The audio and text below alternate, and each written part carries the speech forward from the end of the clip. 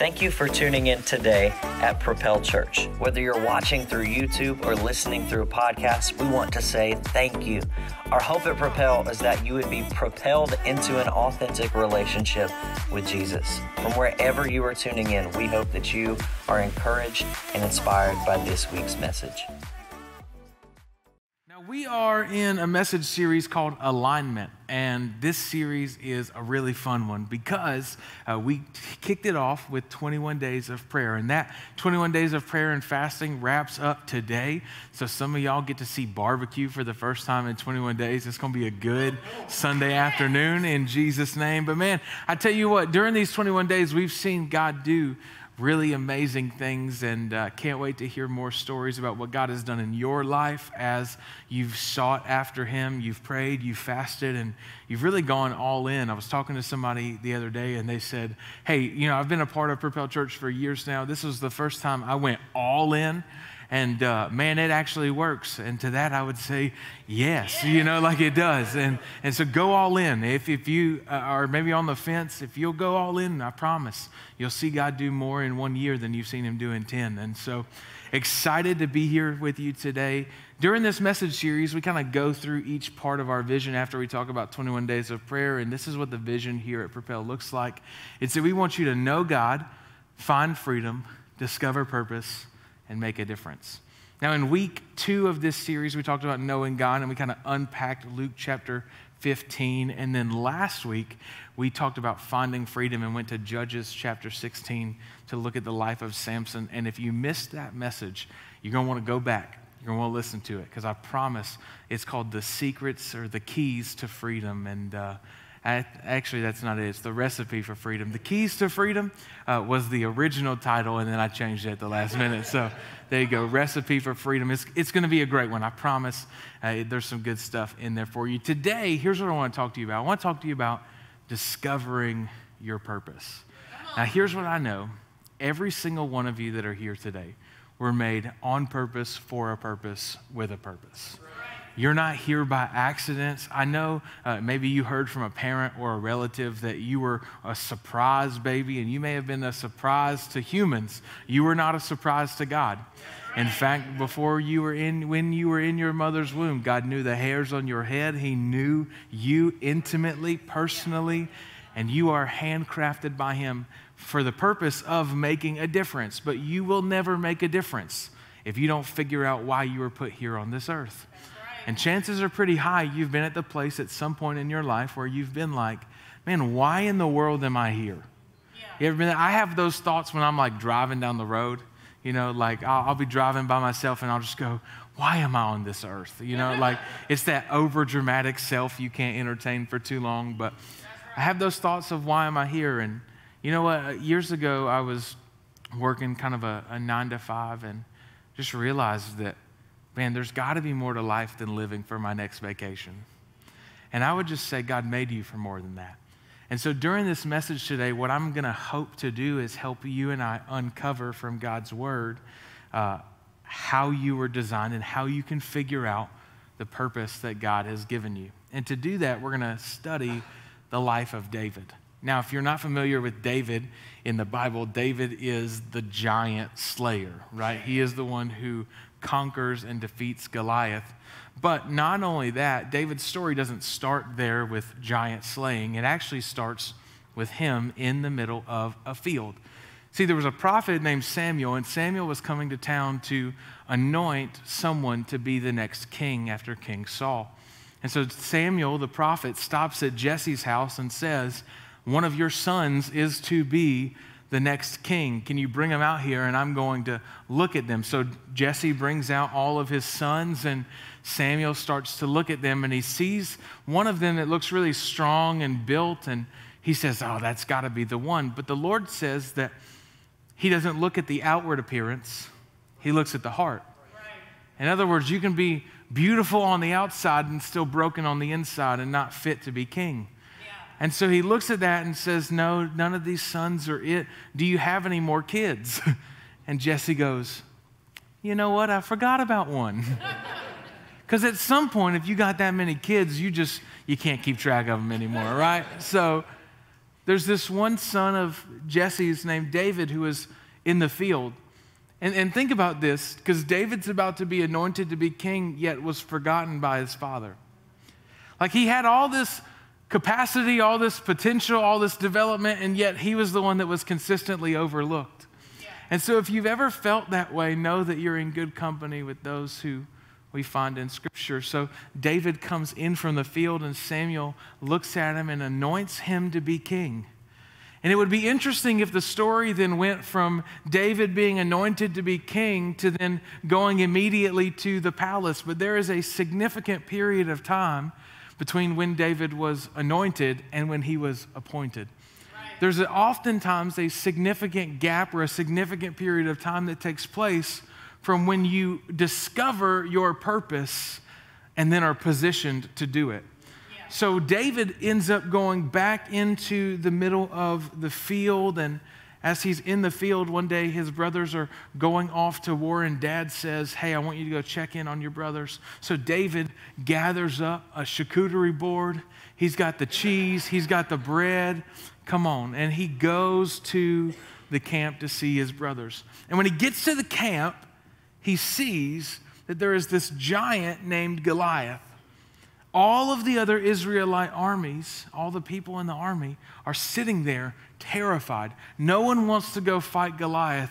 And David, this little shepherd boy, says, who is this uncircumcised Philistine that stands against the armies of the living God? Now, you and I would say, well, that's not that big of a deal. Those were Christian cuss words back then, right? Like David is saying, who the heck is this guy? Because we serve a really big God. So David says, you know what? I'm going to fight him. I'll take him out.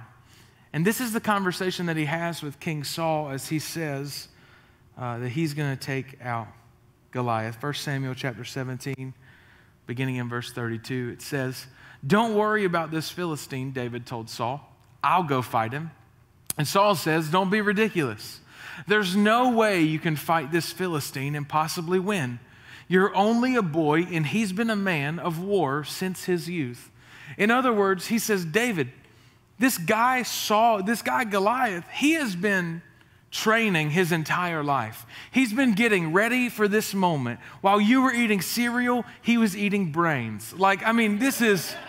He's a monster. There's no way you're going to be able to win. But David persisted. He said, I've been taking care of my father's sheep and goats.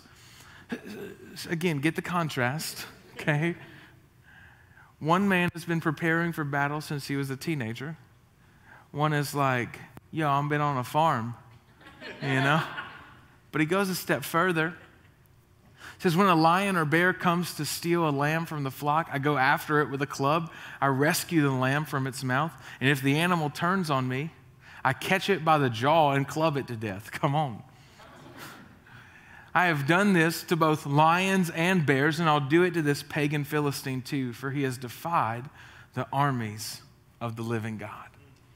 See, when David is questioned about his giant slaying qualifications, the first thing he does is he goes back to what he's done in the past. Yeah. One of the tendencies for believers is when we step into a relationship with Jesus, we realize that, according to 2 Corinthians 5:17, that our old life is gone and our new life has come, which means that we're not walking in the ways that we used to walk in. It's a new life. But the tendency is to discard the things of our past, thinking that those things have no purpose for what God wants to do in your future. But I believe if you really want to figure out your purpose, where you've been is development for where you're going. See, what David knew as he's talking to Saul is that where he was at in the past was actually preparing him for this moment. Right. And think about that perspective shift for your life for just a moment. What if you saw everything in your past as development for where God wanted to take you in the future? It's not that those things were just bad. It wasn't that those things were just awful or those things happened. No, those moments were moments of preparation, which means that our waiting seasons are not wasted seasons. When David is in the middle of the field and animals are coming and attacking them, what he didn't know then was the task of taking care of something so small like sheep and goats and lambs in his past was actually preparation for him to take care of a nation down the road. Don't discount the small things you're doing right now, because if you're faithful with little, you'll be entrusted with much. The past seasons of development where David was getting him ready for where God wanted to take him in the future. Whatever you're facing in front of you, it's not meant to defeat you. It's meant to get you ready for what's next. I remember when Tori and I started the church and we planted Propel Church. Now, we're young, right? Most people don't know how young we are, but I don't feel like doing math with you today. But when Tori and I started the church, we were 22 years old. Now, here's what I'll tell you. I don't recommend that, right? Like, that's not recommendation. It really has to be something that the Lord is calling you to do, and He's very clear on it. We had mentors and overseers in our life that confirmed that call, but we were really young. And so what most people would say is, hey, you're too young. You don't have enough experience to plant this church. But what they didn't realize is what my first 6 months in ministry looked like. And so when I first got into ministry, I gave my life to Jesus. I plugged into a local church. Within the first 6 months of ministry, we had a kids leader charged with indecent liberties with a minor. We had a teenager commit suicide. We had an executive pastor embezzling money. I had a kids pastor who punched a volunteer. I mean, like it was messy. I thought I brought the plague, you know? I was like, look, is this, and the question that I started asking guys, is this what ministry looks like? And the answer should be no, right? It was a really unhealthy environment. After about 6 months, I was leading every team in the church. I was serving. I was teaching once a month. What God was doing is He was expediting the process for me to get ready to lead this. Right. I looked at those seasons as some of the hardest in my life, but they were preparing me for what God had called me to. Yeah. The perspective that Paul gives us in Romans chapter 5, I think really helps with this too. It says this, we can rejoice too when we run into problems and trials. It's not an if, it's a when. Yeah. If you are a follower of Jesus, you are going to go through difficult times. Right. It's a when. When we go through problems and trials, Paul says we can rejoice. And the reason why we can rejoice is because we have the right perspective of things, because we know that they help us develop endurance. So all of those problems, all of those difficulties are developing endurance with us. And endurance develops strength of character, and character strengthens our confident hope of salvation. We need character. It's the thing that our world lacks significantly. But here's the thing, calling will get you a platform, but character will sustain it. When you and I are called by God to do incredible things, we have to go through painful seasons, because it's those painful things that develop us to do what God has called us to do. And it's in this hope, it won't lead to disappointment, for we know how dearly God loves us, because He's loved us and given us His Holy Spirit to fill our hearts with His love. Development is a process, and that process only happens through the right perspective. So in your workplace, the mundane things you're doing are actually moments of development.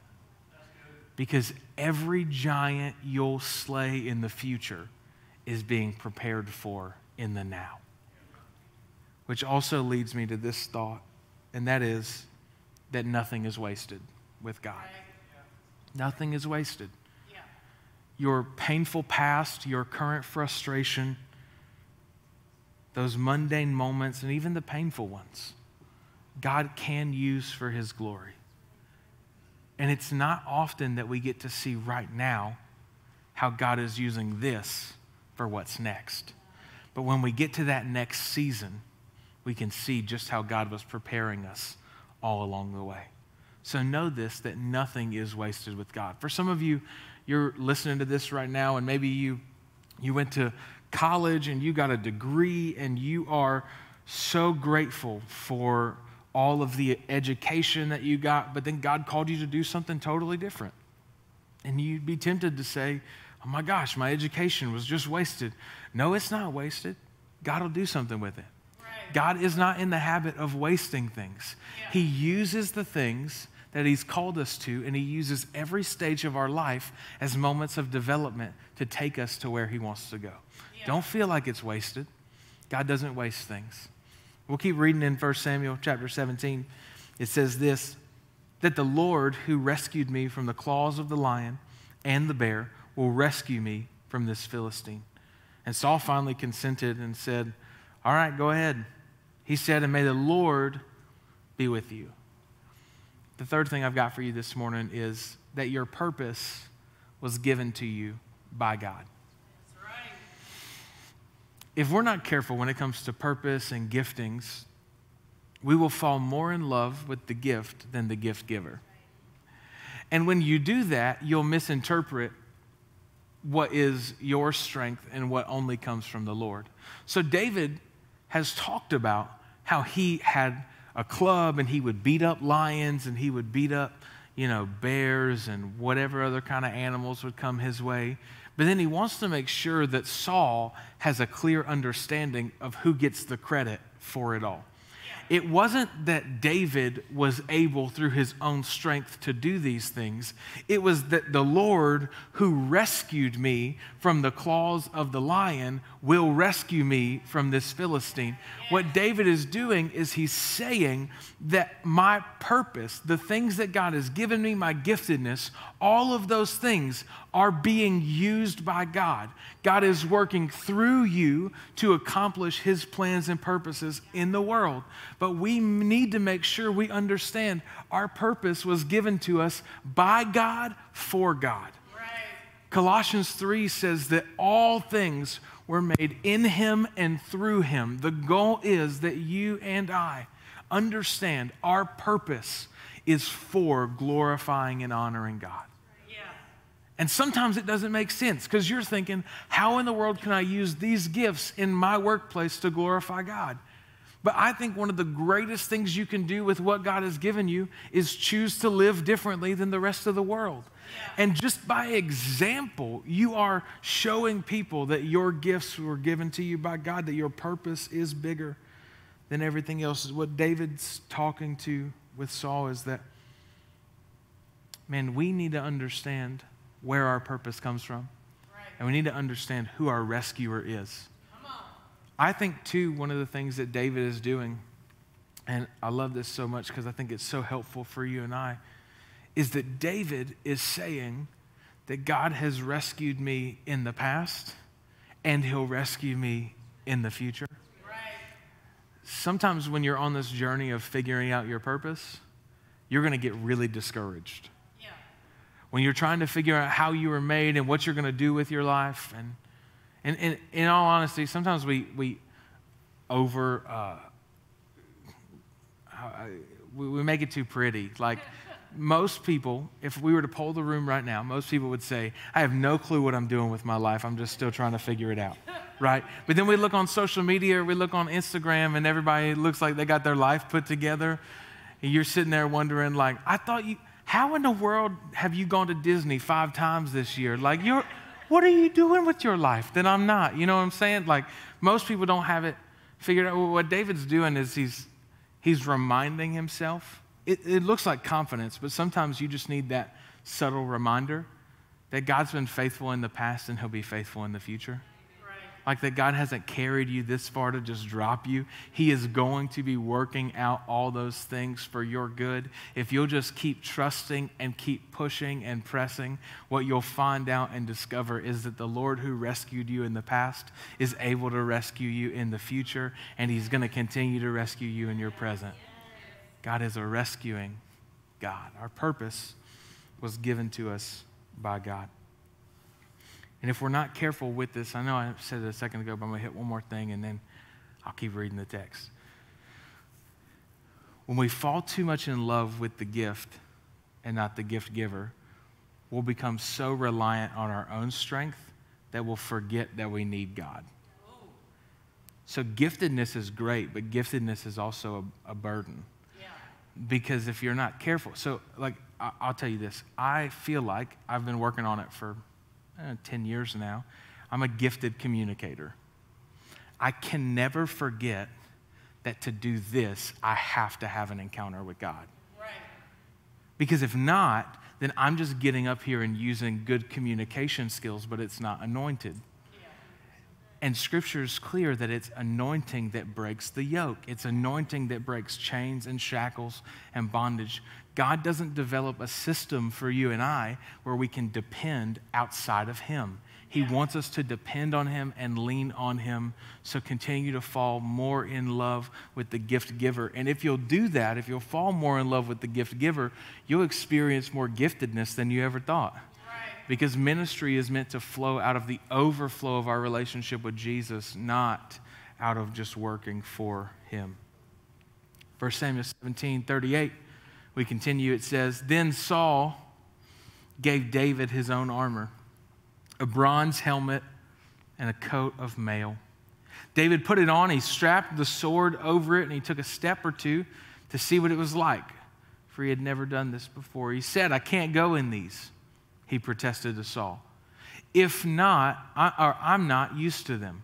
So David took them off again, and he picked up 5 smooth stones from the stream, and he put them into his shepherd's bag. Then, armed only with the shepherd's staff and sling, he started across the valley to fight the Philistine." So David is having a conversation with Saul. Saul's not really confident in David's ability.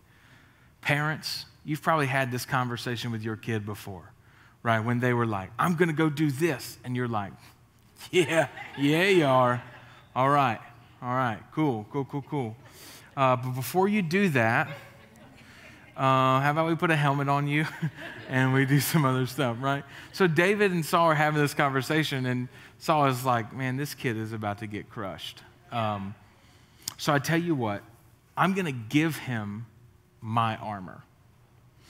And I think the intention is pure, because Saul's desire is actually to protect David. Right. Armor is specifically designed for a specific individual with a certain body type and everything else, because when you have gaps in armor, it leaves exposure to the enemy. So Saul's thinking, if I give David my armor and I suit him up and I give him my sword, this is how he's going to be best equipped for battle.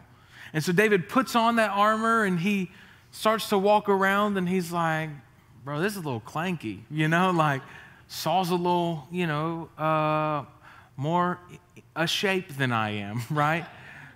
Because sometimes people are in shape, but round is a shape, right? So Saul's a little more round and robust in some areas. And as he's walking around, he goes, I can't do this. This doesn't feel right, because this stuff was not made for me. Yeah. And then he takes all of that off, and he goes and he picks up what God had been preparing him for throughout the years, and he grabbed the sling and the stone and his staff, and he started off towards Goliath. Now, when David gets to Goliath, Scripture says that he slings the stone and he throws it, and with one shot, Goliath goes down. It's an incredible story. If you don't have time today, pick it up tomorrow. It's a great read. God does incredible things through this little shepherd boy named David. But here's what I want to show you, which is this: you'll never slay giants in somebody else's armor. Come on. If you don't know how God is uniquely wired and designed you, you will take up the armor of somebody else and you'll start to wear it towards battle. Yeah. But the problem is that armor is ill-fitting because it's not what God gave you. It's the trap of comparison that the enemy puts us in all the time, where we look at other people's giftings or other people's armor and we go, "Man, if I just had what they had, then I'd be able to do this." But most of the time we want what people have without doing the work that they did. I talk to people, and I have the opportunity, I coach communicators around the world and help people in there. I want to teach like you, but what you don't know is I preach to empty auditoriums more than I do full ones. I preach by myself on Saturday nights in preparation for Sunday every week because I want to make sure I'm ready for you. Like, and when you wear somebody else's armor, it's going to be ill-fitting. In the early days of our church, I felt the pressure of teaching like everybody else taught. And so, because we live in a connected age, a social media age, and hear me say this, I love when people in our church are posting and sharing content that they're learning from other pastors. Now, in the early days, I was a little insecure. I didn't love it. I'm going to be honest. Now I'm at a place where I understand the unique armor that God had given me. But in the early days of our church, man, I tried to preach like Andy Stanley, and I realized I just can't sit for that long. I tried to talk like Stephen Furtick and teach like Stephen Furtick, and I just realized I need my notes a little more. You know, like I tried to do all these things. I'm not those people. Right. There's a unique set of weaponry and a unique set of armor that God's given me, and I have to utilize those things. Let's go back to the other point. I'm not quite ready for that one yet. But when you wear somebody else's armor, it makes a difference because you can't slay giants wearing somebody else's armor. So David says, hey, I can't go in these because it wasn't built for him. Yeah. Which leads me to this next thing, is that you need to discover the unique weaponry that God's given you. Because it's easy for me to stand here and say, hey, don't wear somebody else's armor. But here's what I know. If you don't know your unique weaponry, you'll take on whatever armor somebody gives you. That's right. So David accepts Saul's armor in the beginning, but the only reason why he knew it was ill-fitting is because he knew what God had given him. And so what we do here at Propel Church is we try and help you figure out how God uniquely wired and designed you. Because you have unique weaponry. Yeah. And in all honesty, giants only fall when you use that unique weaponry.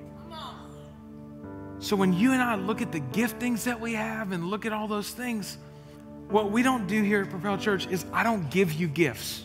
I mean, like I might give you a cup or a journal or like that kind of gift. I don't give you spiritual gifts.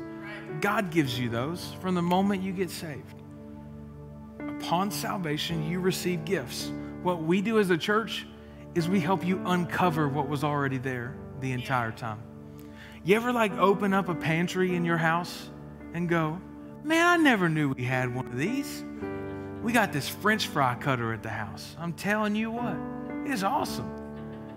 Why cut them by hand when you could just, boom, French fries, right? It was in my cabinet, and I had it in my cabinet for a long time. But until I realized it was there and started to utilize it, only then did I receive the blessing of French fries, right? Like, your gifts are the same way. You've got gifts, but most of the time our gifts lay dormant because we've never exposed them. But from the moment you uncover or discover what God placed inside of you, then you can start to take steps into doing whatever your purpose is. And when you fulfill your purpose, when you use your gifts and you glorify and honor God with your life, that's when you start making a difference. And so here at Propel Church, you know, when it comes to knowing God, that's our Sunday experiences. When it comes to finding freedom, that's our groups. And Discover is where we help you discover your purpose. So Discover is actually today. I know you're at the 9 a.m., but here's what I want you to know. It's going to start at 12 o'clock. That means you have enough time to go find a parking lot, do some donuts, because it's still maybe icy somewhere, and then come back by 12. And we're going to feed you. Lunch and childcare are provided. But if you've been coming to Propel for a while and you're like, man, I want to make this place my home, here's what we don't do.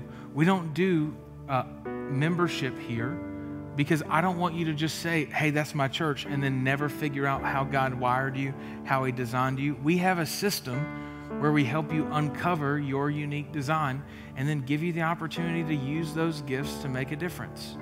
And so as we do that, Discover is today at 12 o'clock. And I would love for you to join. And maybe you're saying, hey, there's no way I can make it today. This happens once a month, so it's going to be 12 times a year. In the event that you can't do it, there's a fully digital option where you can do the whole thing online. I'll be honest, I don't think it's as good. Because the last portion you get to meet, ooh, that was a whistle. The last portion, you get to meet with the team leaders and really talk to people. And I would love to help you take this journey in person. And in all honesty, you showing up to this is the only way that I can do my job as the pastor of this church. Because according to Ephesians, my job is to equip the saints for ministry. And this is where we equip you to do what God has called you to do. So help me do my job and show up to Discover. Because I'll tell you this, if you'll go through this and you'll commit to doing, just to go all in for a year, I promise you'll see God move in your life like never before. And so for some of you, my prayer for you today is, maybe you've gone through Discover, you know your unique design, but you're really struggling with your career right now.